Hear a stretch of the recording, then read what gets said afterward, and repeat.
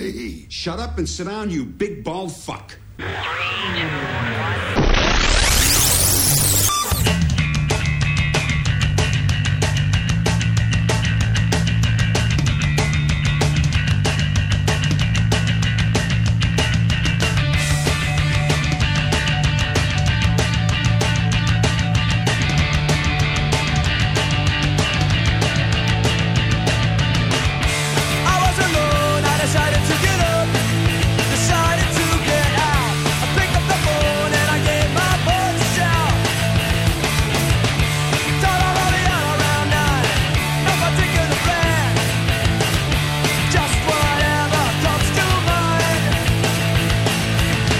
Ladies and gentlemen, welcome to the Film Fine Podcast, the greatest movie podcast ever, assuming you've never heard a movie podcast before.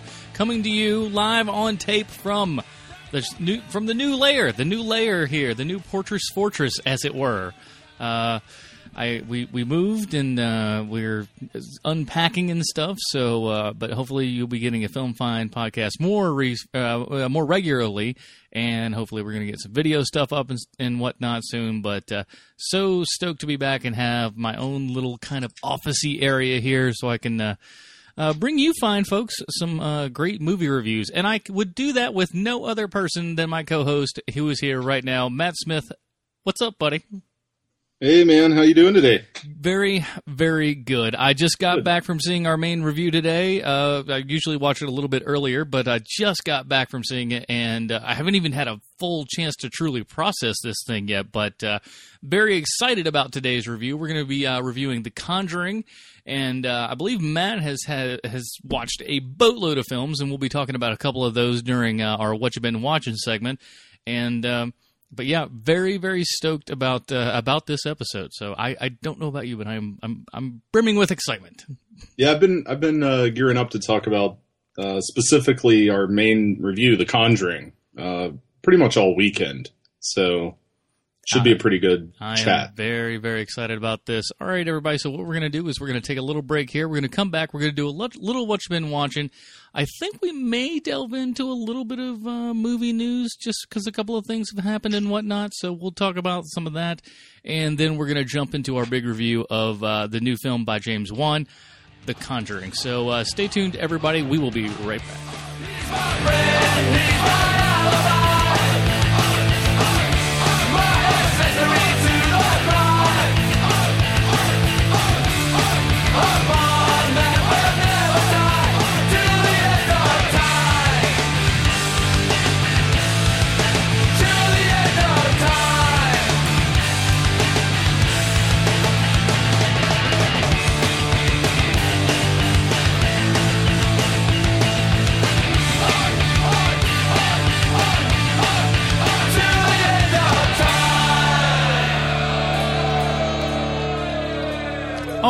Everybody, welcome back. We're going to get into a little bit of what you've been watching recently. I will start off because like I said, we've still been moving, and we've at least got everything into the place now. Now it's all time to unpack it. So I still haven't had a whole hell of a lot of chance to watch many things, but I did sneak in a little movie just the other day. What are there ways to say this? There are bad movies out there, and then there's Sharknado.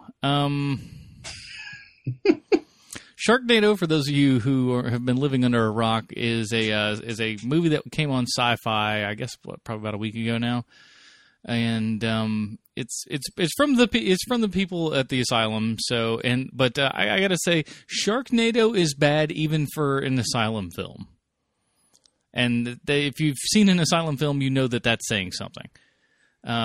All you need to know is Ian Ziering and Tara Reid, and that's about it. It's pretty awful. The CG is awful. Like I said, again, even for asylum standards, these are terrible. The story is awful. The production value couldn't get much lower. I know that this thing was shot in like 18 days for a ridiculously low amount of money. They said they. It was funny because I was listening to an interview with like the director and stuff, and they were just like, they said this couldn't be done, and I was just like, probably shouldn't have been because it was fucking terrible. They're like, oh, there's no way that you can cram in all of this shooting and like these big special effects and all this stuff, and you can't. There's no way you can do it all in 18 days. And when I'm like, well, you can't do it all and have it actually look good and be interesting at all. Did you get to see a bit of Sharknado there, Matt? I watched the first little bit, which was absurd enough. And then I saw the last little bit where Ian Ziering fucking torpedoes himself into the shark and then cuts his way out of it. With a chainsaw, no less. With a chainsaw. But no, I did not watch all of it because I have self-dignity. I am of the mantra that I will watch anything. Like I have watched it. I just rewatched actually like the theatrical cut of Alexander, which I fucking hated the first time I saw it. But you know, I will watch whatever. I will not watch whatever that comes on Sci-Fi Channel. I will not do that. But they're usually such classy pieces of material. No, and I'm pissed off because I DVR'd it a couple days ago, and they had promos for their feature that was coming on the night that I recorded Sharknado called Vegas Bomb or something. It's got Frankie Muniz in it, so I don't know that I need to tell you much more than that. I would watch that one. It looked completely awful, and I was pissed off that I was like, ah, shit, and I was searching for it, and I'm like, I can't find it. It doesn't look like they're playing it again. But, yeah, Sharknado was one of the... I'm just glad that Tara Reid wasn't a fucking scientist or something. So, I think all that really needs to be said about it is terrible, and it was made terrible on purpose, and feeds off of this, like, fucking thing that drives me insane currently, which is like this knowing like insistence of the audience that like, no, we know what we're watching is bad, but it's like hipster movie watching. Yeah, I can definitely see that. Like, you know, like there are things that legitimately work in such a milieu, right? Like midnight screenings of The Room, great. Right. Go to one. It's fucking great. It's made for that. Honestly, like, fucking amazing. But that's just the thing, though. Tommy Wiseau did not think that was going to be hilarious comedy, despite whatever revisionist history he tries to pull nowadays. Right. And there's this... as much as I fucking love him, it's a lot of the fault of the MST3K guys. It really is, like inadvertently, right? Like what they do is vital and hilarious, and I respect it. But there is now this thing where like anything can be enjoyed ironically, even if it's like from what I saw of Sharknado, it was worse than most of the movies MST3K ever fucking. Went up against is that, and, you know, they do like those movies, they went out with those specific purpose to make a good movie. Now, while, you know, you can argue that they horribly failed at that, while, you know, those MST3K movies, this movie, it seems that they, like, you know, I forget what it was originally called, but then they decided on calling it Sharknado, and like they went in with the idea of this is going to be crap. And the big problem is that they have with that idea is that all the MST3K guys are brilliant at what they do.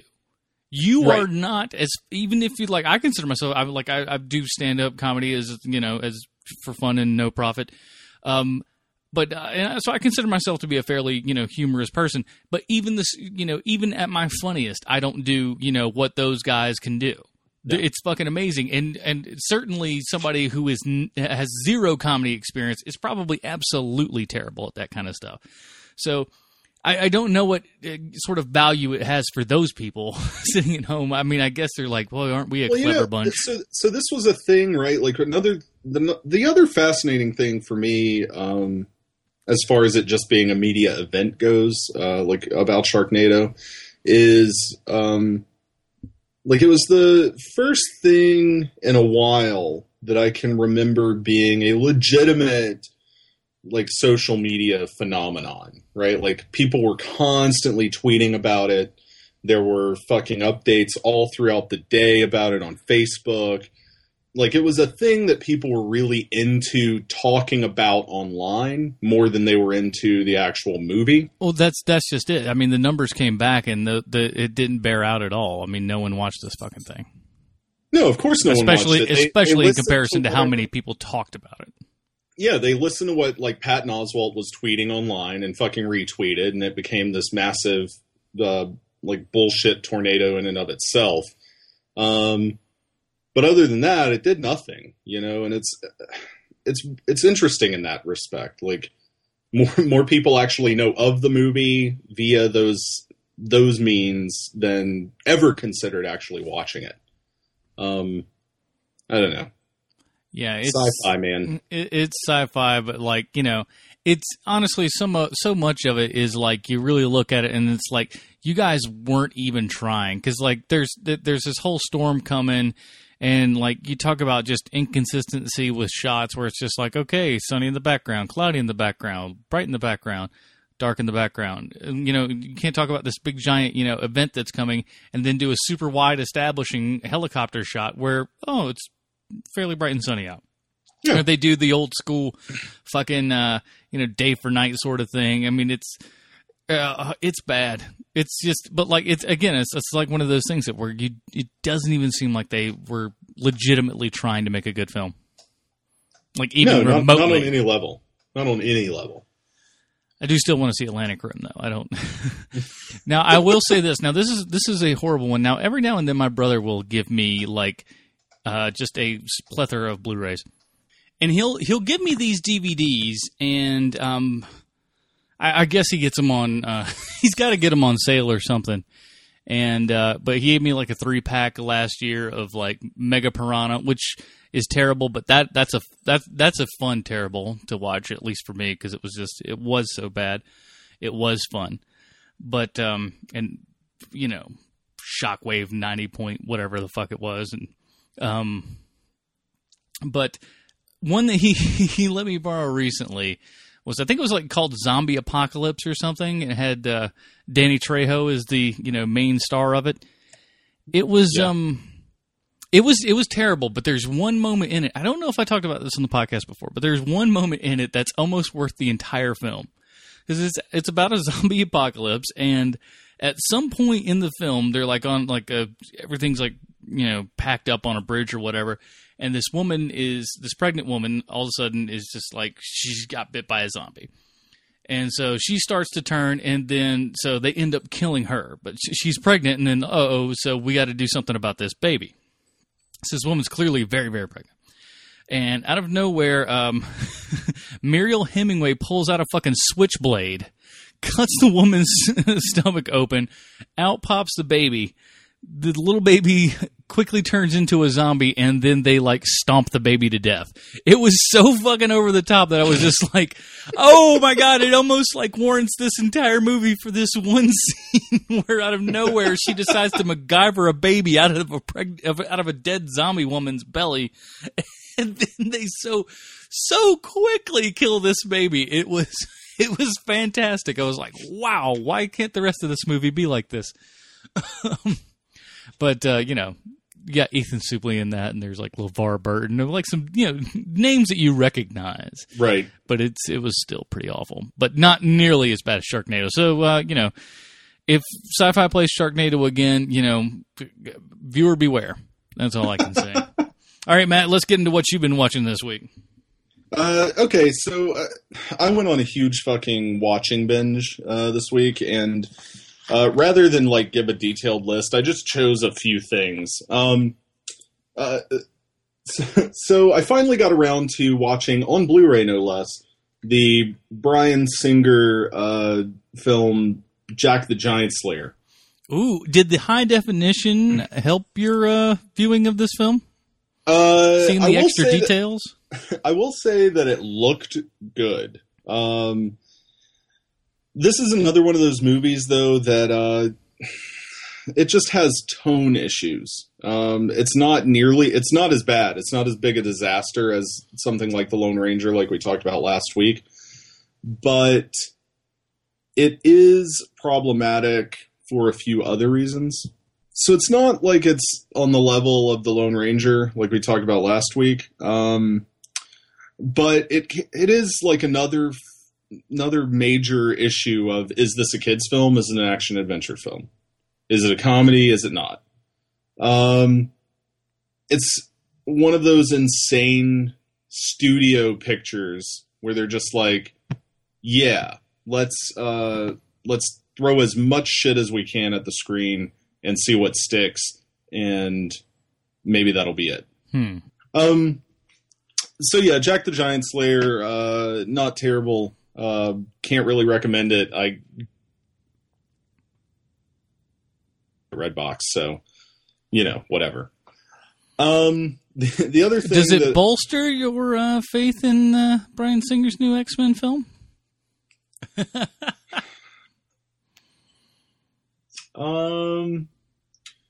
I will say that it's not poorly made. You know what I mean? Like it's well directed. The action scenes are coherent, and it's mildly enjoyable on that level. But I can't really sit here and go like, Bryan Singer 100% knows what he's doing in Jack the Giant Slayer. Mm-hmm. I feel like if he can get his shit together to make action sequences that are interesting, like he did in this film, and like he somehow inexplicably managed to do, in my opinion, in Valkyrie, even though the rest of that movie was just whatever, I think he'll be just fine returning to X-Men. Because that's really what, like, all you need for X-Men is somebody who knows what in the hell they're doing a little bit. The problem with X3, and honestly, the majority of Wolverine Origins, is you had directors who didn't know what they were doing, even a little bit. Yeah. So I think he's still there. I think he was crushed by studio pressures to make a family picture when maybe that wasn't what he wanted to do. I mean, it went from Jack the Giant Killer to Slayer. So, I mean, exactly. And you can see definitely in the film that there are like elements that could have and probably were originally much darker in tone. So enough about that. The other things I wanted to talk about, I saw 2 new releases this week, aside from The Conjuring. I saw R.I.P.D., which stars Jeff Bridges, Ryan Reynolds. We talked a little bit about it on last week's show. And it's been getting dumped on by the majority of critics, and possibly rightfully so, but I personally was not nearly as offended by it to give it an overall negative review. It's derivative. I can't blame the movie for being derivative because it's based on a comic book that's derivative of Men in Black, which was also a comic book, right? I will say that Jeff Bridges gives what might be the weirdest performance of his career. That's really because he sounds like old Cogburn with. Is he just doing that voice again? It's a variation on that voice. It's a little different, but it's also what makes it weird is like he's this old West badass character, right? Like imagine if Tommy Lee Jones in Men in Black were a little goofier. And also had to go around in the real world saying things that made no sense unless you kept in mind that to other people he was this really smoking hot blonde chick. And that's kind of what it is. Weird. It's still one of those I'm kind of mad I didn't get around to seeing it, but So mild recommendation or enough of a recommendation? Yeah, I'll actually say I think this is a solid 3-star movie out of 5. I enjoyed it. It's better than either of the Men in Black sequels. So if you liked Men in Black and you enjoyed the sequels inexplicably, you'll probably enjoy this. I liked the first Men in Black enough, and Jeff Bridges is playing such an oddball caricature that I think if you're a Jeff Bridges fan, I'd say, check this out at some point. Not necessarily in the theater, but I think he's doing some really weird stuff in this movie. He's been doing a lot of interesting things lately altogether, but yeah, I think his old age is like getting him to the point where he's like, yeah, not only can I be in these really big movies, right, these tentpole pictures, R.I.P.D. big flop, by the way, but not only can I be in these big tentpole movies, but also I can do really weird performances in these tentpole movies, and no one's I mean gonna say like shit. Yeah, well, and I mean weird in a way that like Tim Burton wishes he could get Johnny Depp to be. Like I really do think that like Jeff Bridges is really venturing out into some strange bizarro world territory in this picture. And I kind of dug it. So the other thing that I saw this weekend, it's in very limited release, but if you ever get a chance to go see it, I highly recommend it. It's an Australian flick, a horror comedy called 100 Bloody Acres. Have you heard about this? I think I've vaguely heard the name, but I don't know anything about it. It's, it'll probably end up your way with the Back Alley film series. It's totally something that is like right up there, no pun intended, alley. And I really do hope that they get it for you guys up there in Charlotte. But like it has it stars Damon Harriman, who fans of FX's Justified will know as Dewey Crow. And Angus Sampson, who's an Australian actor. I mean, it's an Australian film. They're all fucking Australian actors. But Angus Sampson was the big paranormal investigator in Insidious. That's probably what a lot of Americans have seen him in. At the end, there's like the little skinny guy, and then there's the big massive dude. He's the big dude. Basically, this movie's about these two guys. They play brothers. They run an organic fertilizer business in bumfuck Australia. And isn't that just called Australia? Sorry, Australian listeners. I know we got like two. I know there's been like a couple of listeners from Australia. Well, in any case, so they've got this organic damn it, lost my train of thought. But it's fertilizer, and basically the idea is that they go around collecting all of the dead animal carcasses off of the highways in their county, and that saves the county money. So nobody gives a shit that they're doing it, and they make it into their fertilizer blend, right? So that it's 100% natural, yet it's using like animal products and stuff like that. And there was an accident a while back, a big like 6-person killed in a car crash kind of thing, that the people went missing from. They never found the bodies. It turns out these guys put it in their fertilizer, and it was like the best fertilizer they'd ever fucking made. And they get the brilliant idea that since there aren't that many car crash victims in this remote stretch of Australia, that they're going to kill the next people they use. And it's a really Makes funny it's a really funny comedy that's also pretty gory, but in an inventive way. I think like it's very funny with its gore in a way that the Evil Dead trilogy is, the original films.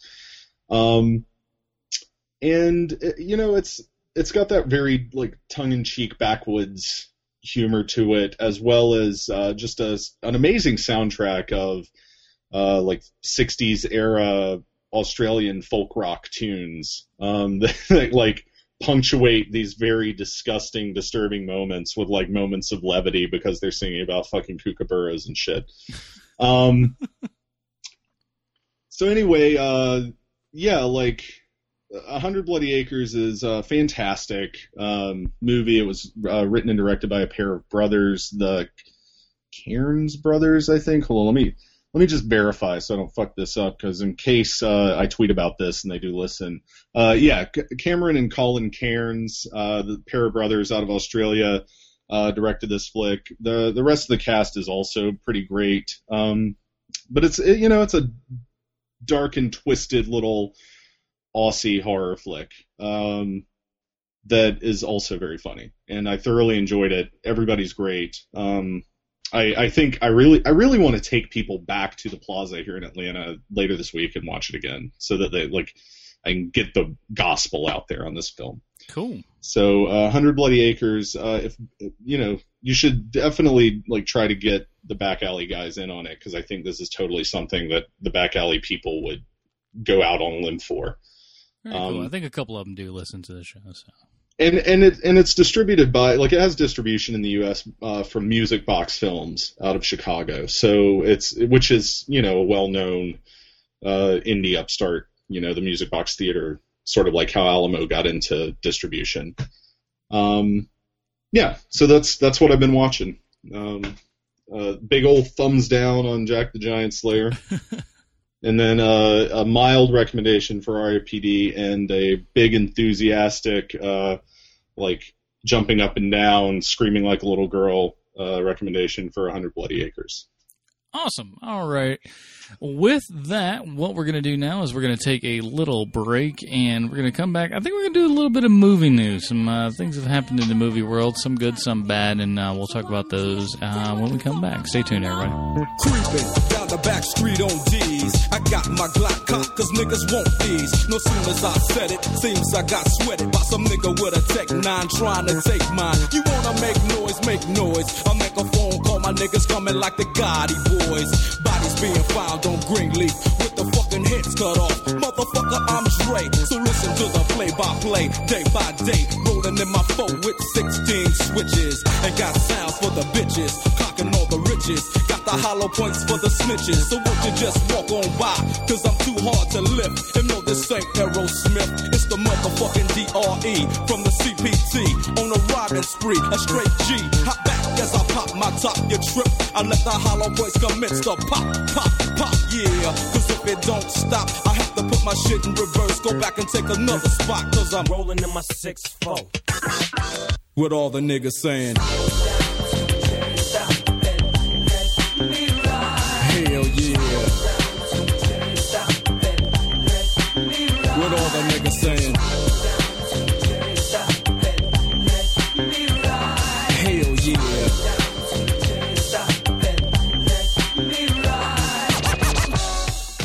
All right, everybody, welcome back. We're going to jump into a little bit of movie news. We don't do this too often on this particular show because we're leaving that for Matt, the Film Fine News, which he's been doing a fine job of. But Matt, kind of tease what you've got coming up for us on the Film Fine News before we get into our little bit of news here. So in this week's Film Fine News, we're going to talk about a little bit of the stuff we're mentioning today, but we always go over the box office numbers, and I wanted to, on this week's Film Fine News, we're going to talk a little bit about the actual box office.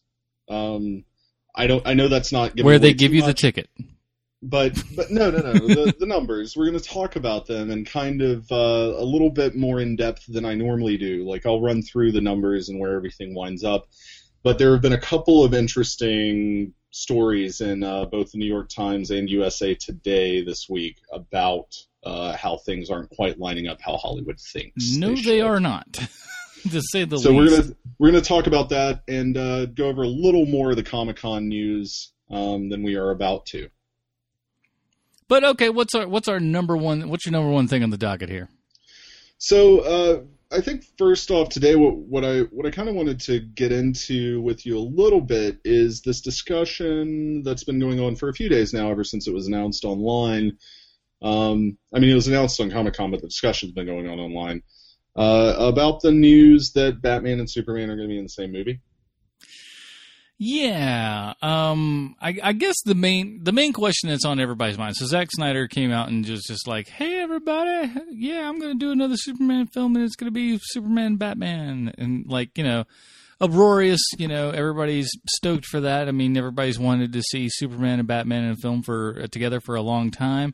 And there was even a trailer, or a teaser for it in, it was a mock teaser in I Am Legend, a David Goyer penned film as well, might add. Mm-hmm. But kind of like a little teaser there in the background. And, of course, there's been a Superman Batman comic. Is that still even going on? I know it went on for at least a couple years. There's one that just launched, actually, that's really good. Okay, so a new one then. As part of the new 52. But the original one that started out as a Ed McGuinness or something? Jeff Loeb, Ed McGuinness vehicle. Like they were on it for, I don't know, like 25 issues or something. I followed it for like a year.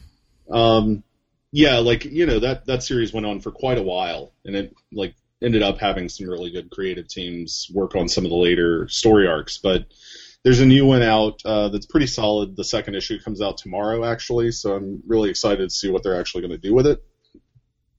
But yeah, so it's a thing still. I mean, and before that Loeb McGuinness series, you know, there was The World's Finest, which was Batman and Superman, and it was like a combo book that sometimes they would have just small individual stories, like one focusing on Superman, one focusing on Batman. Sometimes they team up, but the idea was like they were the two greatest superheroes, and they were kicking ass, taking names. Well, it is an interesting thing, and especially how, like, you know, they've been portrayed in the last, well, actually for a long time, but just basically the dynamic between those two guys, how, you know, Batman is the one guy that kind of Superman trusts to, you know, hold shit down if things go crazy. I mean, he's given Superman Superman has given Batman a kryptonite ring, so it's just like, hey, look, if shit goes down, you got to be the one that fucks me up, and I know that you could do it. Yeah. Out of anybody else, I know that you have that moral barometer that, you know, is unscathed. And I think that may be the direction that they're going in with this one. Because I think the official title, if I'm not mistaken, I'll have to look at my news notes in a little while, but I believe it's officially now known as Batman versus Superman. Yeah. Or Superman versus Batman. Who knows? Because I've heard both ways. I don't know. I think there was confirmation that it's in fact the Batman first, Superman second. Okay. But like I said, I'll check all of that. But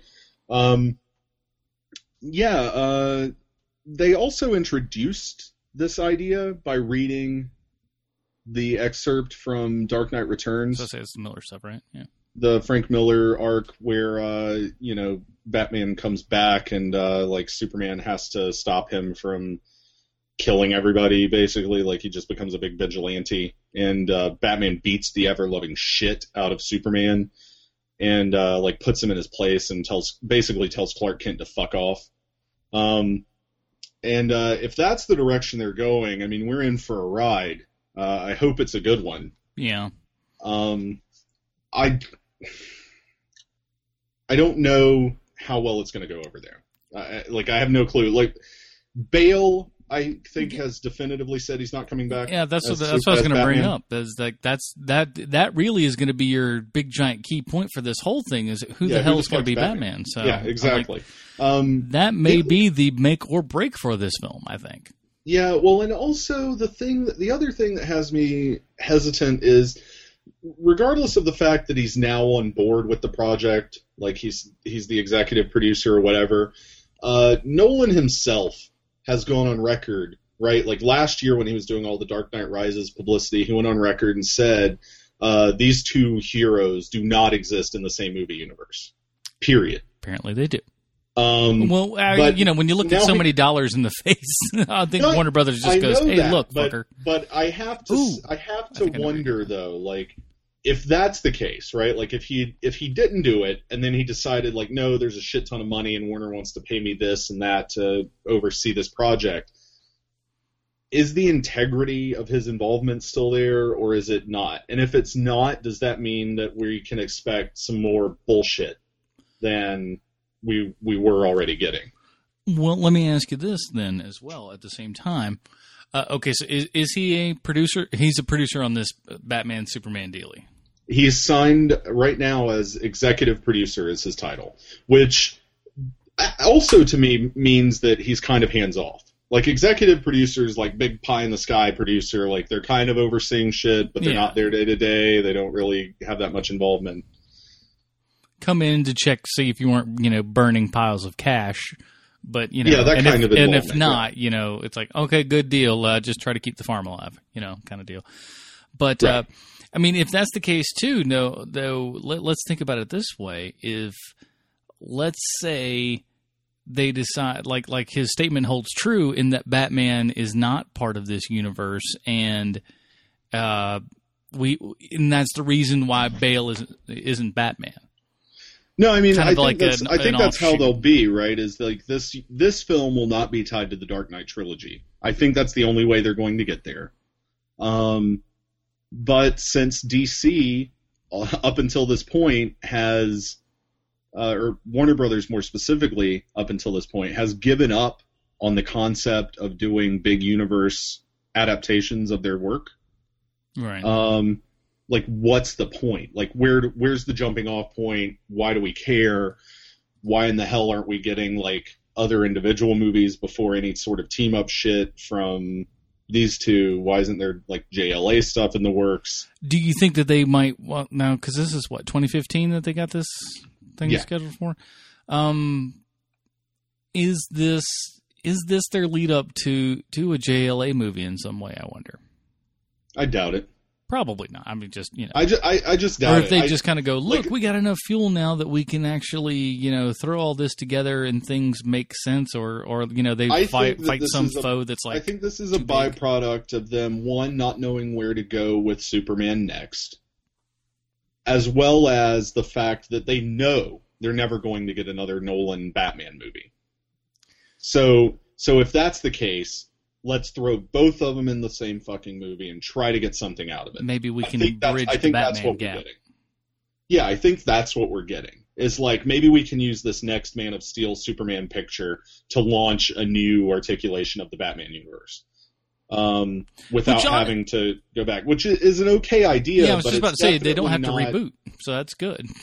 Right, but it's also just this, like, Jesus Christ, like, can we just fucking move on from these two people? For one, like, I know you tried to do Green Lantern, and honestly, that movie's not terrible, like everybody fucking says. It's bloated, and it does too much, but it's not terrible. But the sequel could lend itself to be so good, because the end with, you know, Sinestro and the Yellow Ring, it's just like, yes. Oh God, now we're getting into the badass stuff, and you guys want to stop it now? Exactly.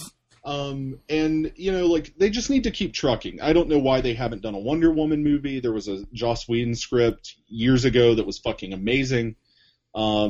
Never got past the pre-production phase. They just don't. I don't think anyone at Warner knows what the fuck to do.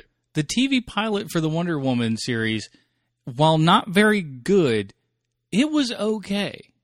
It could have been a lot worse. It could have been a lot worse. But, like, there was something there you could see, and it was like, this could work if you do it right. Yeah. But, like, the pilot needed some tweaking and stuff, but for the most part, I went away going, I'd give that a second shot. Yeah, I mean, you know, any type of TV show iteration of anything that you're interested in, like, if it's even moderately interesting for the pilot, give it 3 episodes. You know what I mean? Like, give it 3 episodes to kind of get its footing. And if it hasn't found its footing by that time, it's not going to happen.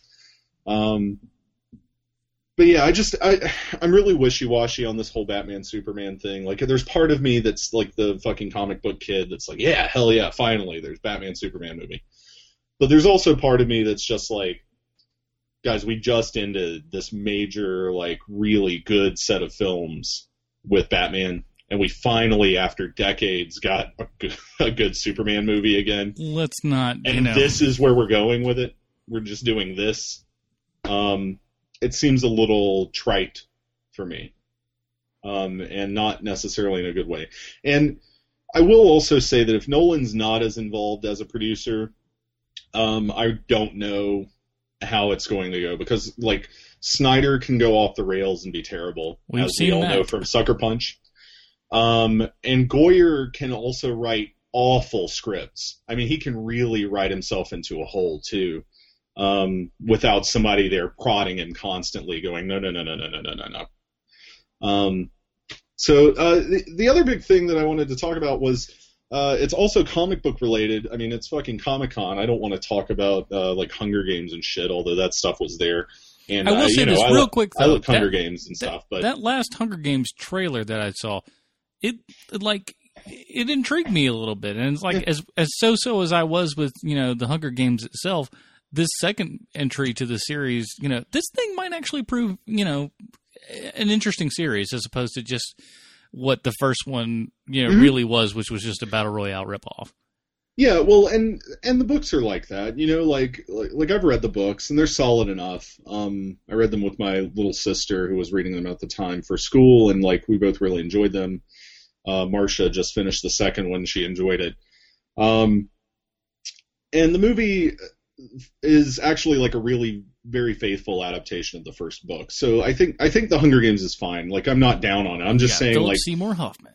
Yeah, I'm just saying that as far as, like, big news coming out of Comic-Con, like, we were going to get fucking news about the Hunger Games whether Comic-Con happened or not. Yeah. But like, really, Marvel and DC saved their big announcements for San Diego. And the big announcement, it wasn't even really an announcement, it was more of like a public unveiling of Guardians of the Galaxy. Mm-hmm. Like everybody kind of heard about it. We knew that it was weird. If you're a more popular fan, not a like hardline mid 80s comic book kid that's all like, yeah, this weird ass series about fucking raccoons and trees saving the universe. It's a weird concept to wrap your head around, honestly. Yeah. But it was incredibly well received at Comic-Con, to the point that it was the main story of the Comic-Con feature in USA Today on Monday, which, as shitty a paper as that is, a lot of people read it. It's big to make the main story for the entertainment section of that paper. Right. And for it to be this weird, slightly esoteric, off-the-wall comic book that features a talking raccoon. That's pretty impressive. For James Gunn to be helming a movie that's getting this much attention is also pretty impressive. Yeah, exactly. Because I love that guy. He's amazing. I met him after the premiere of Super in Toronto, and I walked up to him and I was like, "Hey James, I just wanted to let you know I've been following your work since Romeo and Juliet. Like, I even saw the Scooby-Doo movies because you wrote them," and for which he apologized. Bro, I needed that a I had seen so them, bad. not from writing them, because I'm sure he got paid very well for them. Exactly. But super nice guy, and one of the most open, honest people you'll ever meet in your life. And it couldn't have happened to a better guy, to get this gig, because he really is, I think if there's a person weird enough in the filmmaking world to pull off a movie like this on a very large budget that's just weird and bizarre and out there, it might be James Gunn. Yeah, take a look at James Gunn's flicks, and you know right there, it's like, okay, this guy can do some weird shit, so it's good to go. But, I think at the same time, one of the things is obviously I think fans are very much behind him, because he's kind of been a, kind of a cult, hero for a lot of people. He's done some really good stuff. And, but I think I would hope that a lot of this is also coming from people going, you know what? Somebody is taking a fucking chance. They're going outside of the box. They're doing some shit that is really weird. Really, Marvel is taking a chance. Now, the whole first wave of Marvel, I mean, we can argue whether or not, Iron Man and Thor were, gambles or not, or even all of them, really, in some sort of way, because, the main public doesn't know about them and all that kind of shit or whatever. Right. But, so you can kind of argue that, but more or less, that was all, all of that first wave. You looked at that and you go, that's what that is. It's gonna be successful. There's not a lot of risk taking there. Mm-hmm. It is, these, 4 large characters, and they're getting together, they're doing their shit. This is you could, I'm guessing 1% or less of the population of this fucking country knows what the fuck any of this is. Oh, so yeah. The fact that they're taking a gamble on this, people have heard about it, and not only have they heard about it, they've gone, that sounds fucking crazy cool. Let's watch this. And I think that is a fantastic sign, because I guarantee you, the majority of people that were in, my guess would be Hall H for this particular unveiling. I guarantee you most of those motherfuckers never read a Guardian of the Galaxy book in their entire life. No. So I think that bodes well. And this is really, Guardians of the Galaxy is one of those books that for Marvel seems almost out of place. Like, it's one of those. It does seem very picture DC universe. Yeah, like DC has that like hardline sci-fi edge to it, where it's just like giant galaxy. This is what's going on, and part of that is like the entry point for the DC universe is already this guy who lives on Earth from another planet. So of course the universe is already exponentially huge at the very beginning of it. But like Marvel was always and still is this very like earthbound mythos.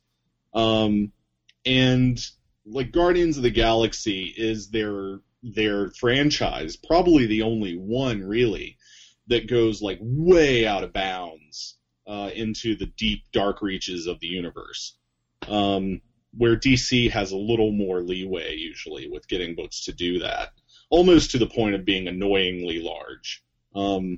Yeah, I'm interested to see where this movie goes, and I just thought it was really cool and fascinating that this movie was getting as much love from the general public as possible, and as it was at Comic-Con. So very cool. And okay, so to wrap up our little news section here, we do have a quick little a sad bit of news to impart to everybody.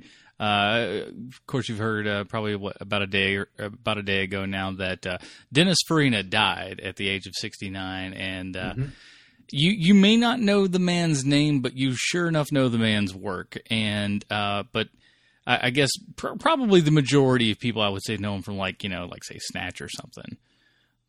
Snatch or Get Shorty. Or Get Shorty. Yeah, I forgot about Get Shorty. Exactly. Or, the people who don't watch those, they definitely know him as the detective that replaced Orbach's character on Law and Order for like 3 or 4 seasons. And he did a great job doing that. I mean, it's a thankless job. You have to replace one of the most beloved TV characters of all time in Jerry Orbach's detective on that series. But Farina comes in and he does an ace job right off the bat, out of the gate. What a classy motherfucker, man. He's just like, he was like a former Chicago cop who was like brought in to be a consultant on a flick, and the director liked him so much he's like, fuck it, you're going to be in this movie, and became an actor off of that. Like that is an awesome story. Yes. So, but I mean, Farina was he was an actor's actor. He may not have been known by the public, but he's one of those guys that like other actors respected and liked working with. And that, I think, is more important than most people in the acting realm these days. Like he was well respected by people who were really either, if not his equals in the craft, they were definitely more popular than he was. Right. And I think that speaks volumes about the kind of guy he was. All right. Well, yeah, definitely. Dennis Farina died at 69. Will be missed.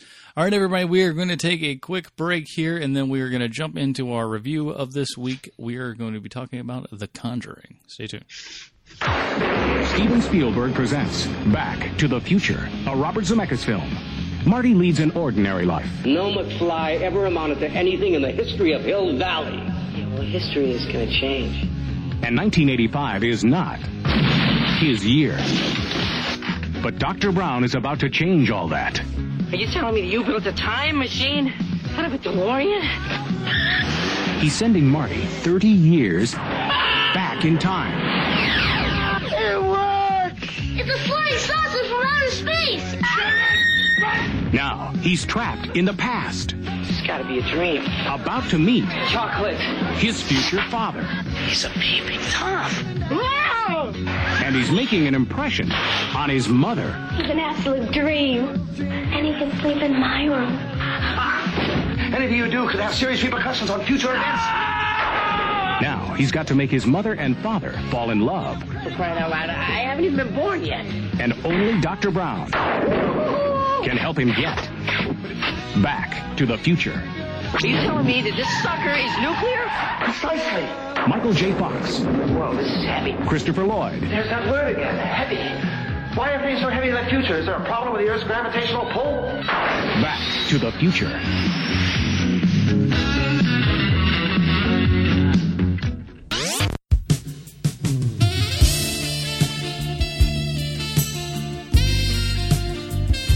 Oh, hi there.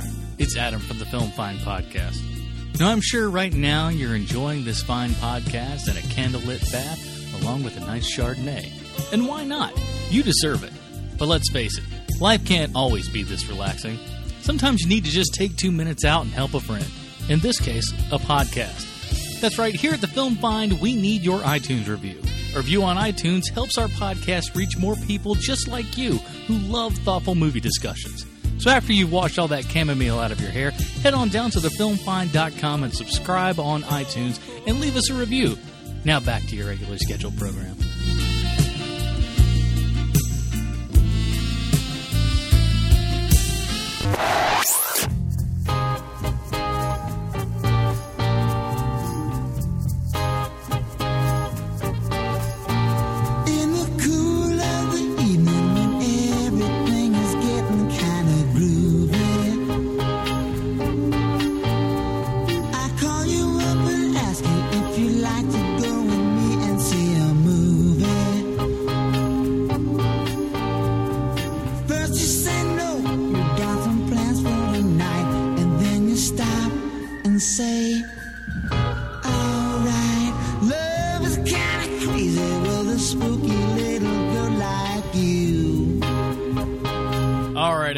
Welcome back. We're going to jump into our new review of this week. Here is the trailer for The Conjuring. All right, it's 9:18. We're headed down into the cellar where the door's just opened on its own. Give us a sign that you want to communicate with us.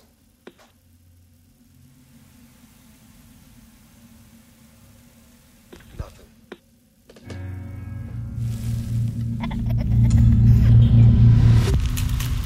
What are you guys? Well, we've been called ghost hunters, paranormal researchers. But we prefer to be known simply as Ed and Lorraine Warren.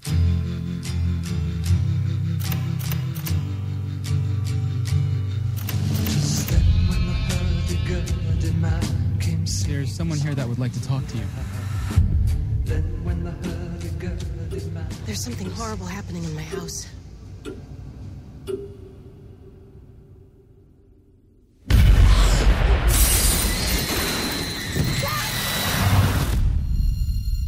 November 1st, 1971. I'm sitting here with Carolyn Perrin, who, with her family, has been experiencing supernatural occurrences. You picking up anything in here, hon? Something awful happened here, Ed.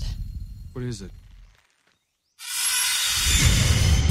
Whatever Lorraine sees, feels, touches, it takes a toll on her. A little piece each time. You have a lot of spirits in here, but there's one that I'm most worried about because it is so hateful.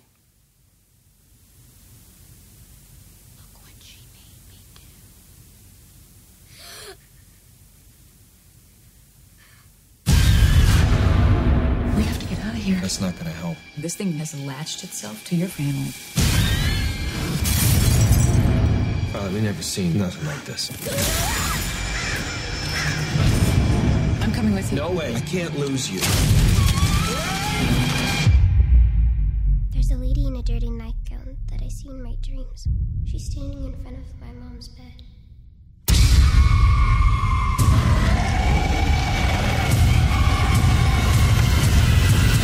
Okay, everybody, that was a trailer for The Conjuring, the new film directed by James Wan. James Wan, of course, brought you, he was the guy behind the original Saw movie. Which I still maintain is a great film, no matter what anybody else says. Actually, I think all of the Saw movies, except for 5 and 7, were all pretty good. But that is a personal opinion that not a ton of people share with me, but, you know. Yeah, I get increasingly bored by those movies. Like, just as it keeps going. It's like, how much more retconning and convoluting, bullshit can we throw into this plot? And it does a lot of that. I appreciate them for what they are. Yeah, so it's directed by James Wan, written by Chad Hayes and Carrie Hayes, who really haven't done a whole lot of fantastic things. The only thing that good Lord. The only thing that I enjoyed that they really did was House of Wax. the House of Wax remake, which was like one of those things that was surprisingly good, way better than it probably ever had any supposed chance of being. And a 2007 and 2009 film that most people didn't like. I never saw either of them, but they wrote The Reaping and Whiteout. So no one really saw those films, and the people that did said they kind of sucked. So whatever. But yeah, so this is their first real success for those guys. But yeah, so let's get into a little bit of the plot. Paranormal investigators Ed and Lorraine Warren, those are based on real people, by the way, work to help a family terrorized by a dark presence in their farmhouse, forced to confront a powerful entity. The Warrens find themselves caught in the most terrifying case of their lives. Now, supposedly, this movie is based upon true events. Now, the Lorraine and Ed Warren were actual people. Whether or not these particular things happened to them is up for discussion. But we forgot to say who the stars in this film. We got Vera Farmiga, Patrick Wilson, Lily Taylor, Ron Livingston, and a host full of fine little actresses. The little girls that are all in the family are quite good. Yeah, they're good. But let's start here. Yeah, basically it's about this family. They move into this brand new house and everything. They're setting all this stuff up and find out more or less that the house may be haunted or there's a haunting of some sort. But that's actually not where the film starts off. The film actually starts off as a secondary bit, and one of the scariest little kind of openings. Now let's start here. Let's go into our general thoughts of it before we get kind of into plot stuff. Matt, what did you think of this movie? I loved it. To put it, so I did a full-on review of this on the Split Screen, which people can check out, splitscreen.wordpress.com. But this movie is a top-tier American horror film. It's really well constructed. It's very classical in its approach to things. And James Wan, I think, has finally... I saw the nuggets of it in Insidious. I know you didn't like that film, but I actually really dug it. What's that? Bored to tears from Insidious. It was just, no thanks. But I saw the nuggets of greatness in that film that they really pay off here. Like with that film, he really, I think, worked out how to make a haunted house picture. And here he makes one of the best haunted house pictures I think has ever been made. I completely agree. I mean, most haunted house movies, most scary movies for that matter, don't really tend to do a whole heck of a lot with me. But I will say that this is one of the few films in several years that I have watched, and I was genuinely, kind of frightened about it. And like, I was on the edge of my seat. I didn't really know where things were going to be going. It was so much of a blast to watch. And I mean, I think that this is such a masterful job done on all fronts, from writing to directing to, acting, cinematography. Everything about this movie, I think, is of the utmost top-notch layer of filmmaking. And I am so, like, the fact that The Conjuring was number one at the box office this week gives me a slight, yet, ever so slight glimmer of hope for the movie-going public that we're willing to go out and make a horror movie in the middle of summer, be the number one movie, and that horror movie is not based on a franchise or anything else that people know. It was just based upon this trailer, and I'm so glad that a lot of people got out to actually see this movie and experience something like an actual good fucking horror movie for once, and I'm really stoked about that. Yeah, it's kind of amazing actually that it's done as well as it has. I mean, it was originally tracking, I think, a little low, but as it got closer and closer, I think Universal realized that they had a hit on their hands that was maybe going to be bigger than The Purge was. And I hope it is better than The Purge was, because it definitely deserves it. Yeah, man, the performances in this film are just stellar. I like everyone. Everybody's good. Vera Farmiga gives one of the best performances she's ever given. And that's saying a lot, because she's pretty much awesome in just about everything she's in. So. Yeah, she's a terrific actress, but like she really becomes Lorraine Warren in this film. I mean, like there are scenes where just her labored, scared breathing when she initially walks into the house, like you don't know that she's seeing things, but maybe she is. Because for those of you who don't know, the real Lorraine Warren, and in this movie, she claims that she's a clairvoyant. So there's a point where she says she's seeing some things, and this is before you see a single thing. But just her playing that, and then seeing her see things later by them not even changing what she looks like or anything, just literally reusing the same footage of her, works on both levels. Like, you don't really know that that's what's going on the first time, and then the second time it shows it, you're just like, my God, she was acting the hell out of this. And she's terrific, man. And I liked the little flourishes of, I liked that the Warrens were in this movie. That's what I liked about it. I feel like the investigators tend to be kind of an afterthought in some of these movies. It's always focused on the family who's being like haunted. Right, and that was what was great about this, is that it seemed that they almost gave equal time to each one. Yeah, and like you felt invested in both the family that was being just absolutely just run ragged, and yet at the exact same time you felt for the investigators, which, like, really think about it, any other movie, you don't give a shit about the investigators for the most part. You just don't care.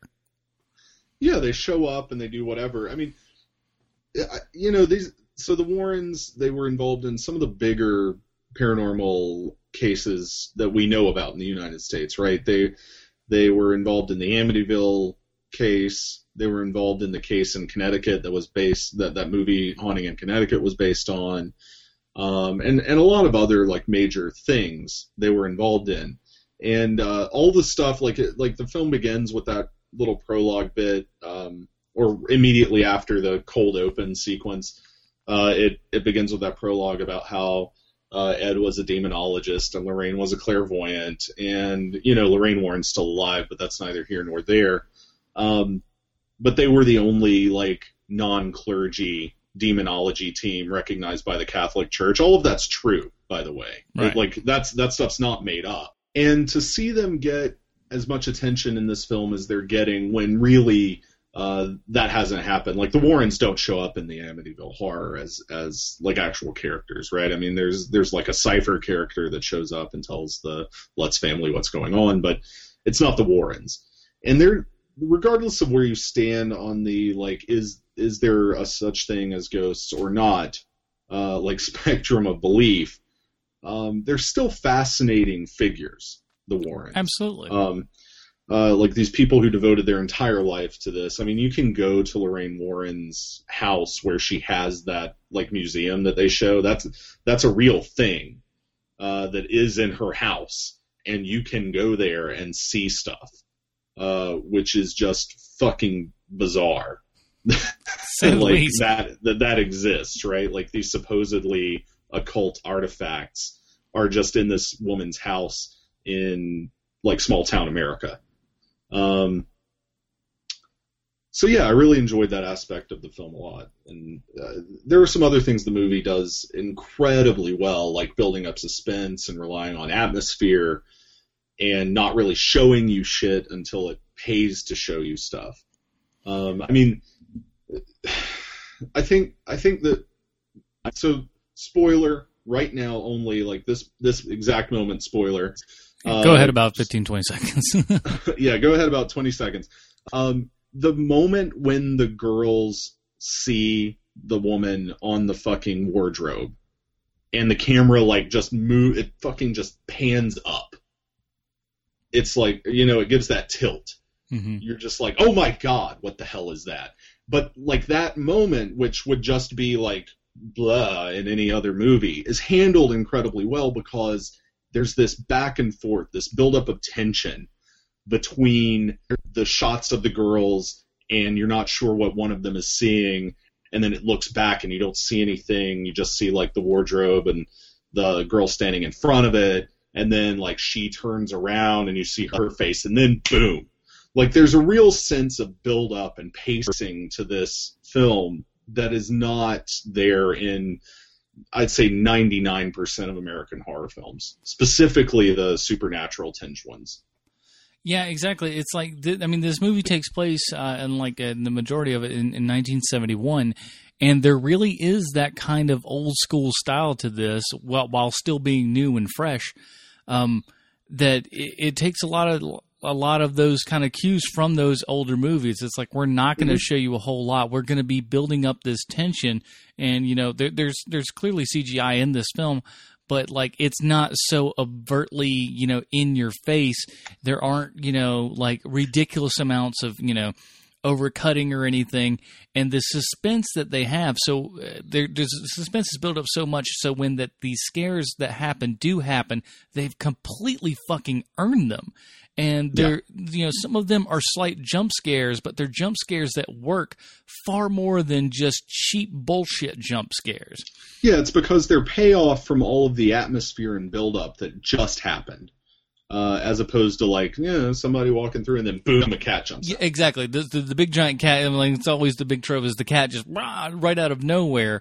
Well, this is a film that, here's your scary moment, and we're going to build it and build it and build it and build it. And you fucking know something's coming, but we're going to build it some more and build it some more. It happens, and it still scares you. I mean, like, that's when it's just ratcheting that tension up to such a level and then releasing that jack-in-the-box right in front of your face and scaring the hell out of you. And it was done, like I said, this is a masterfully executed film, and I can't say enough good things about it. I'm definitely going to be, telling everyone to go see this flick. Yeah, I kind of want to go and see it again, actually. Like here's the other thing. I saw this movie, and the house was like very early in the morning. It was like 11:30 that I went on Saturday, or on Friday, I mean. So opening day, very early, and it was still pretty packed in that auditorium, and the audience loved it. They just ate it up. And it was a lot of fun to see with an audience, because you get those moments of like just that abject terror that's permeating from person to person to person throughout that room. And you always just like, I love hearing for the, just listening for the, like the chuckles and everything, because whether or not anyone knows it, like that is a self-defense against being scared, is laughing. Yeah, and it happens. But you know what happened? Oddly enough, I didn't get a lot of that in this. I got a lot of screams, like just fucking blood-curdling teenage girl screams at this movie, which is also something that you don't hear a lot of, honestly, out of horror movies these days. Absolutely. Now, let's talk about a little bit of kind of the structure of this thing. It starts out as it starts out in like 1961, and we see these girls and weirdly one strange dude. I don't know where, they never really mentioned where that guy kind of came from or what his deal was, but they're talking to who we eventually find out are the Warrens about this. Essentially a doll haunting their house and everything. And, we all laugh at like Child's Play because it is a ridiculously, quirky, silly movie. And they're doing another one, for crying out loud, direct to DVD. And, boom. Anyways, so we all know that kind of trope of the, haunted doll and everything, but I don't know this. It worked. And it's a lot of misdirection, a lot of like little, audio cues. That's another thing about this movie that's fantastic, is the audio in it is just so damn good. And a lot of kind of like, oh, there's a knock over here. What's over there? Here's like a little sign that says like, I miss you. But they invited this demon into their house essentially, and to live inside of this little doll. And then the doll just decides to go crazy. And then we find out, then we find out that it's actually a film that was shot and everything, and it's being shown to a giant university class or whatever, and we get introduced to the Warrens, and they are the paranormal investigators. So we go with that track, and then we get over to this family who's moving into this brand new house, and things start happening in the house. And I don't want to give away too much that happens, because like part of the fun of this is like it is. I don't want to say it's a slow burn per se, but it's a slight slow burn. There's a lot of great build up that, starts slow, hints at things. Everything is established very, very well. Mm-hmm. And, it does the thing that so many horror films forget to do, which is make you care about the people that are about to be victimized. That is a big shortcoming in a lot of horror films, is that we go, oh, well, let's just get into the scary. Let's just get into, what kind of crazy, wild shit that we can, conjure up, no pun intended. But this film actually takes the time and says, okay, you're going to get to know who this family is. You're going to get to know, what makes this family tick, the games that they play, who's in the family and how they interact with each other and whatnot. And so by the time that you're ready for these, that it's time to send these people through hell, you feel fucking terrible for them.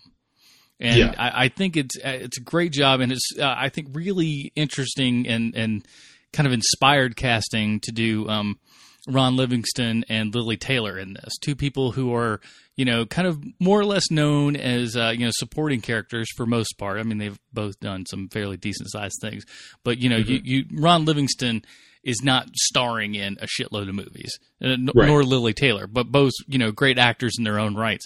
But I think it made them, choosing them as the husband and wife team for this really grounded this family in reality. Because these two people look like people. They don't look like Hollywood movie stars or anything. They look like, it's not like fucking whoever, Kim Basinger and, Alec Baldwin or whatever. You see these gorgeous looking people and you're like, well, fucking whatever. You see these normal looking people, so it brings it down to a level, and the girls are all cast, and they all, while, all cute kids, they look like every other little girl. Yeah. So it makes you, really sympathize with this family when they have to deal with, this entity, if you will. Mm-hmm. Yeah. I think you're right on. This is a movie that I think is extremely sensitive to its cast of characters, which is what makes it work, by and large. And when it gets to the creepy, payoffs, that's what you have in your mind, is how much you identify with the people on the screen. I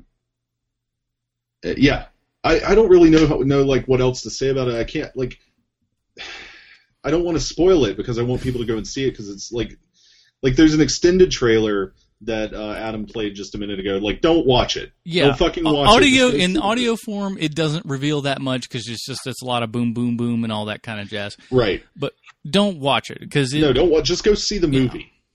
I think that's all I need to say. This gets one of the highest endorsements of anything I can tell people, particularly if you're a fan of the horror genre. This is really good horror. I love the way you don't get to say that very often. Yeah, I love the way it's shot. There's so many, they start with this great long tracking shot that ends up from the outside of the house, goes all the way through the inside of the house, so you can kind of get your bearing as to where everything kind of is. Ends up outside. Go ahead. Okay, along those same lines, the most amazing little let's change things up a little bit moment in this movie is when the Warrens initially get to the house and start investigating, and all that noise is coming from the basement. So they get their sound equipment, and the guy's shooting on his 16 millimeter camera, and they follow them in the basement, and the sound is only coming from his mic, and it totally works because you're seeing the footage that was shot on the 16 mil camera, and it comes back out and just seamlessly after they're out of the basement flips back to not that camera's view, and it's so not jarring that it's it's handled really it's fantastic. Well. Yeah. Stylistically, that's one of my favorite little flourishes in this movie. It's very, very well shot. Amazing camera work. Get so many great different camera moves and stuff that are they're just flashy enough to be super fucking interesting, but don't slap you in the face and just go, look at this fucking shot, you crazy, look at it, just look. Right. It doesn't do that, but you at the same time will just go oh, that was a fucking cool ass shot. It's a really interesting way to show how things are done. The implying of things that are there, with the kids and how things fall off into blackness. And, at one point the girl's like, he's standing right over there. It's like he's behind the door. He's seeing, and you don't see anything. And you're like, no, does this little girl it's see pitch something? black, but it just keeps holding on that shot. And it starts to, what's nice is that shot goes on for a couple of minutes, just from where the girl's POV into that corner. And eventually the camera starts slowly zooming in, just ever so slowly, and you still don't see anything. And you're looking hard as shit, going, what's in there? And something's gonna see it, and you think something's gonna just fucking stand out at you all of a sudden, or jump out, or there's gonna be something there, and it's just that build up and build up and build up and build up, and it's totally amazing, camera work. And filmmaking technique. Yeah, and I love the real early on the nice 70s zoom shot that you just that nowhere you just don't see that in Hollywood anymore. And I thought that was a great homage to the 70s films where it was just ooh, we got these fucking zoom lens. We getting out of the world of prime lenses and stuff, so we can actually zoom into these crazy shots that that kind of, it looks awful when you do it, but it is also kind of a very 70s sort of thing to do, and I really dug that. That that kind of attention to detail, and the music that they use in this entire movie is great. Both the actual score itself and the and needle drops in it as well. Like I said, I don't know that there's hardly a thing in this movie that I can consider bad in any way.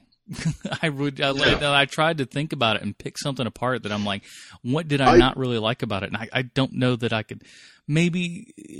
Maybe towards the end, just a little bit of, I think Ron Livingston probably could have had a candle up his ass a little bit more and just kind of just bring his acting up just a notch. But I see where they were going with it. But that's such a small fucking nitpick that it's not even worth it's noting, not even really. a thing. Yeah. Well, yeah, I guess as far as I'm concerned, this is a total spend your fucking money on it. Go and see it. Yeah. Now let's we won't talk about it, but what do you not in in detailed terms. Talk around it. We'll talk around the ending. Were you satisfied with the ending and how the climatic events unfolded? So I gave this movie in my review 4.5 stars out of 5. And the half star is because I feel like the end. There are things that I really like about it and things that are just a little too familiar. It's not that they're not good or well done. It's just I wanted a little something extra during the exorcism. I don't think that's even a uncommon knowledge thing. I think people know this movie builds up to an exorcism. There's going to be a demon somewhere and somebody's going to get something. And I just felt like some of that was a little too familiar from shot to shot, beat for beat. But overall, it didn't pull me out of the movie. I mean, by that point, you're so invested in what's going on that, honestly, they could, shot for shot, do the exorcism of Reagan from The Exorcist, and I would be invested at that point. And they don't do that. I mean, there's some nice things about it, and it's a variation on things we've seen before. But some of it is just there's areas and then I'll just say environmental things that kind of where they are that happen that I didn't see anything like that even coming close to happening. But I was I was overall pleased with everything. I think. And maybe this is kind of the point, I suppose, but I think the ending kind of came in a snap, as it were. It just kind of was just here we go. Okay, we're over.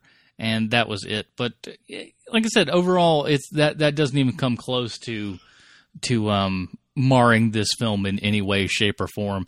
I think if you're hungry for a good horror film, and let's be honest, it's been a long time, I think, since we've really had something that's, an original IP come out and, really do something great with it. And I don't 100% know how I feel about them doing a sequel to this, which they've already kind of set up. Well, I think that if they do the sequel, it's probably not going to be the same, like, house and shit. Because the movie was originally titled The Warren Files. And so I think what they're probably going to do is exactly what they did here, and they're going to go and plumb the depths of the Warrens' casebook for something that's a little less well-known than the Amityville case, like they did.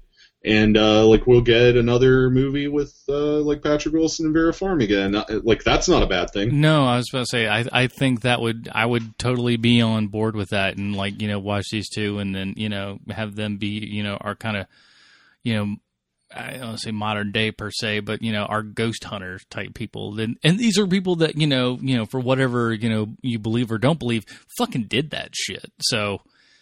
Yeah, it's like whether or not you believe it, these people did this for their entire lives, and definitely have some stories that are interesting, regardless of whether or not they're true. I mean, I don't fucking believe the Amityville haunting for a second, but that story fascinates me, right? Like the construction of it, mm-hmm. I find to be really interesting. And the mythology that was put into it, I'm all about it. I don't believe that Amityville was a haunting, but there is something to be said for people who devoted their lives to this stuff and end up with a body of work that's intriguing in ways that a lot of people's lives, honestly, just don't fucking add up to. Okay, so wrapping that up, how long before we see them rebooted Hansel and Gretel style, where we have the two of them and they come in with 2018. 2018, you've heard it here, folks. 2018. 2018, we're going to get the Warrens with the... all fucking steampunked out, yep. And crossbows with fucking holy water exploding darts and shit, and they're just going to fucking exorcise your demons, man. That'll be the fucking tagline. The Warrens, they'll exorcise your demons. Yeah. And then, the trailer will end with, them cocking fucking triggers and, aiming them at the camera. And let's do this. The title. Yeah. 2018. All right, everybody, that is our review of The Conjuring, directed by James Wan. It came out this weekend and was #1 at the box office. I think this thing's gonna do well. I think it's gonna get a good word of mouth. I think the drop off for this is not going to be near as high as had been previous for most other type films. It's not going to be as big as Grown Ups 2. Jesus Christ! Woo! Talk about falling off the map. It started out 60-some million last week. This week it made 20-something. We need to look at that. We need to look and see. And is that a record coming up for in drops? The news? I don't think so, but it's coming up in news. I'll talk about it. Okay, very good. Give us something to listen to. All right, so that is two very glowing reviews for us for The Conjuring. Go check that out right now. The Conjuring is in theaters. We're going to take a quick break. We're going to come back. We're going to talk about what we might talk about next week and wrap up the show, and that'll be it. And so stay tuned. We'll be right back.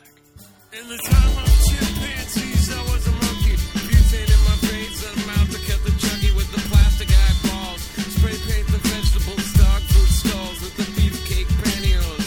Kill the headlights and put it in neutral. Stock car flaming with the loser and the cruise control. Babies in Reno with the vitamin D. Got a couple of couches, sleep on the love seat. Someone came saying I'm insane to complain about a shotgun wedding and a stain on my shirt. Don't believe everything that you breathe.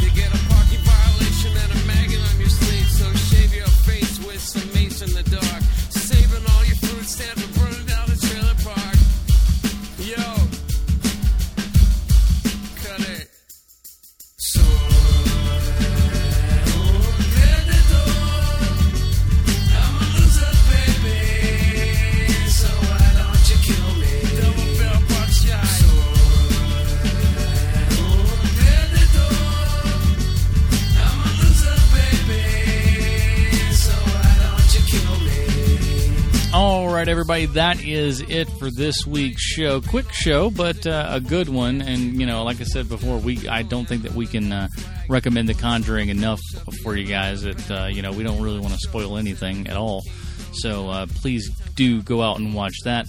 As far as next week, you know, there's a big movie coming out. I don't know if you've heard of it. It's called The Wolverine.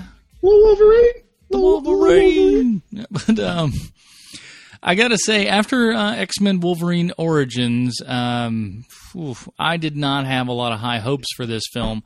But word on the street, and I won't believe it until I see it with my own two eyes, but word on the street is the Wolverine is not that bad. I've heard some things saying it might actually be considered to be a good film. So fingers crossed on that one. It has James Mangold behind the camera, who is a really solid film director and knows how to handle a lot of different genres really well.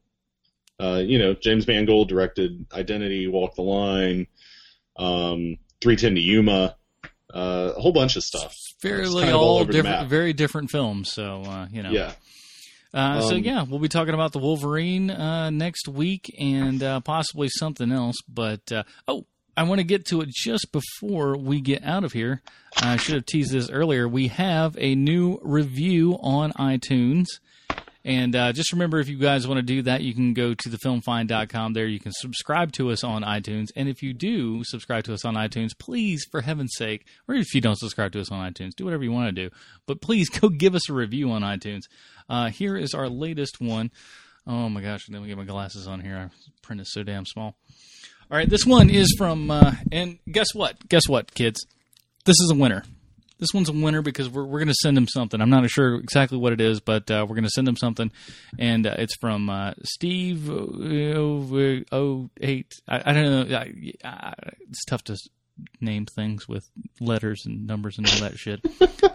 My guess is the guy's name's Steve. Actually, I know it. But he says, it's 5 stars. I really enjoyed the conversation, thought, and subject matter. These guys really know movies, and I appreciate that. The audio quality is noteworthy as well. So that is another great 5-star review for us on iTunes, and we suggest that you go do that the same. Steve, we're going to send us your email and at thefilmfind@gmail.com, and we'll send you out some sort of prize or something. We'll pick from our vast collection of cool stuff and send you out something. But if you want to do that as well, just go to thefilmfind.com. There you'll find the links to do everything on our website, for our Facebook page, the Twitter, you name it, we got it there. And stay subscribed. We got the Film Find news coming up, and hopefully, since I'm going to be here at the new office now and everything, I'm going to be doing a Film Find 5 a little bit more regularly, as well as some video stuff coming up. So stay tuned for that. But in order to stay tuned for that, just go to, subscribe on iTunes, follow us on Facebook and all that jazz. So that is it. All right, everybody, that will do it for today's show. Please listen to us next time when we review The Wolverine. All right. And so for Matt Smith, I'm Adam Portress. We'll see you later, guys.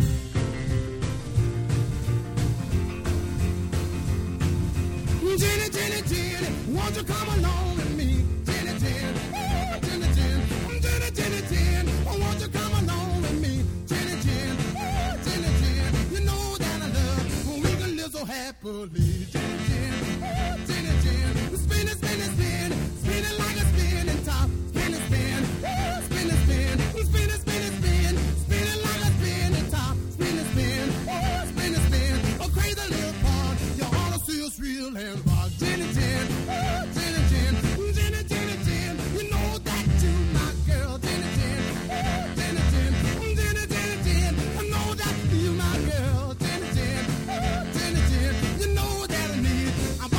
Rings and pearls, Jenny, Jenny.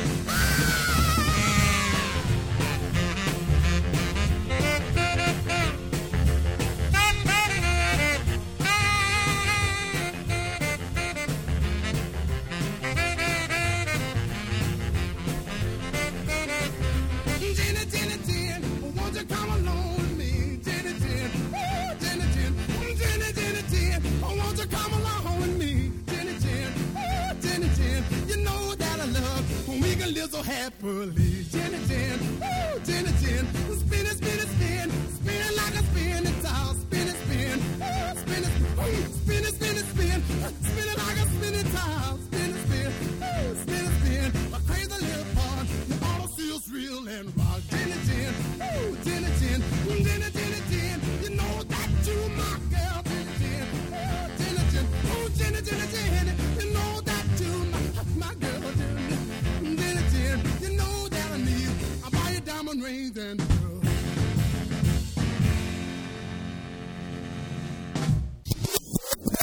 sugar, bro?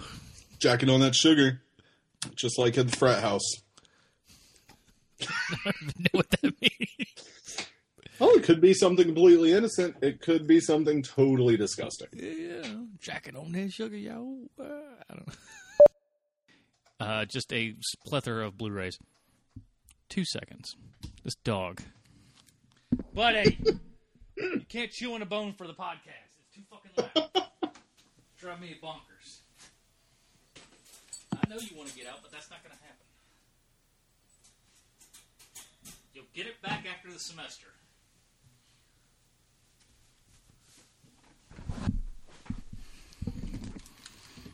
All I can hear is him chomping on it. Yeah, I heard it too. Oh my God. Click, click, click. Hold on. I'm like, maybe he'll stop. No. Adam Waymer just tweeted, at this point I can only assume that Carlos Danger is the royal baby name. Hashtag didn't Google it.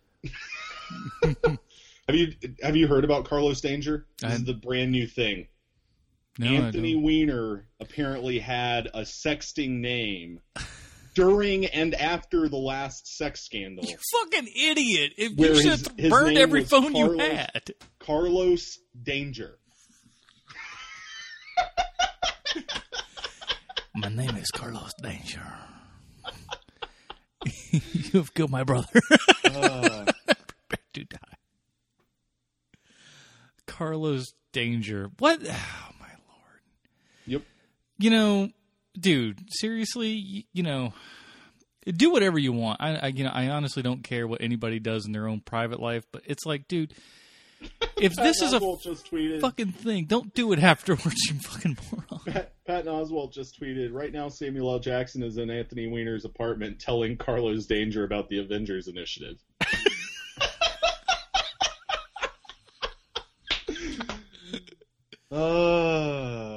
This is going to be a fun few days, I think. All right. I kind of hope he gets mayor now. I mean, who knows? Wasn't he running for mayor, or was it city council? I think it was mayoral, yeah. Yeah, he should totally still run. I'd vote for fucking Carlos Danger. He just drops the whole... Fucking he's just like, look, sexting superhero. For crying out loud, the Wiener thing wasn't working for nobody anyways. Let's just change it. Now, this is go against all convention, but let's change it from that and go to Carlos Danger. And everybody in his team looks at him like, what the fuck is wrong with you? Trust me on this one. We got this. Carlos Danger. Then, cut to 6 weeks later, Carlos Danger wins in a landslide. The first headline that I read about this whole thing was from Vanity Fair. It was like, it just said, Anthony Weiner says, quote, sexting scandal is behind him, end quote, and in front of him, and to the left of him, and behind him, and under him, and on top of him. It's everywhere. Oh, it is. So,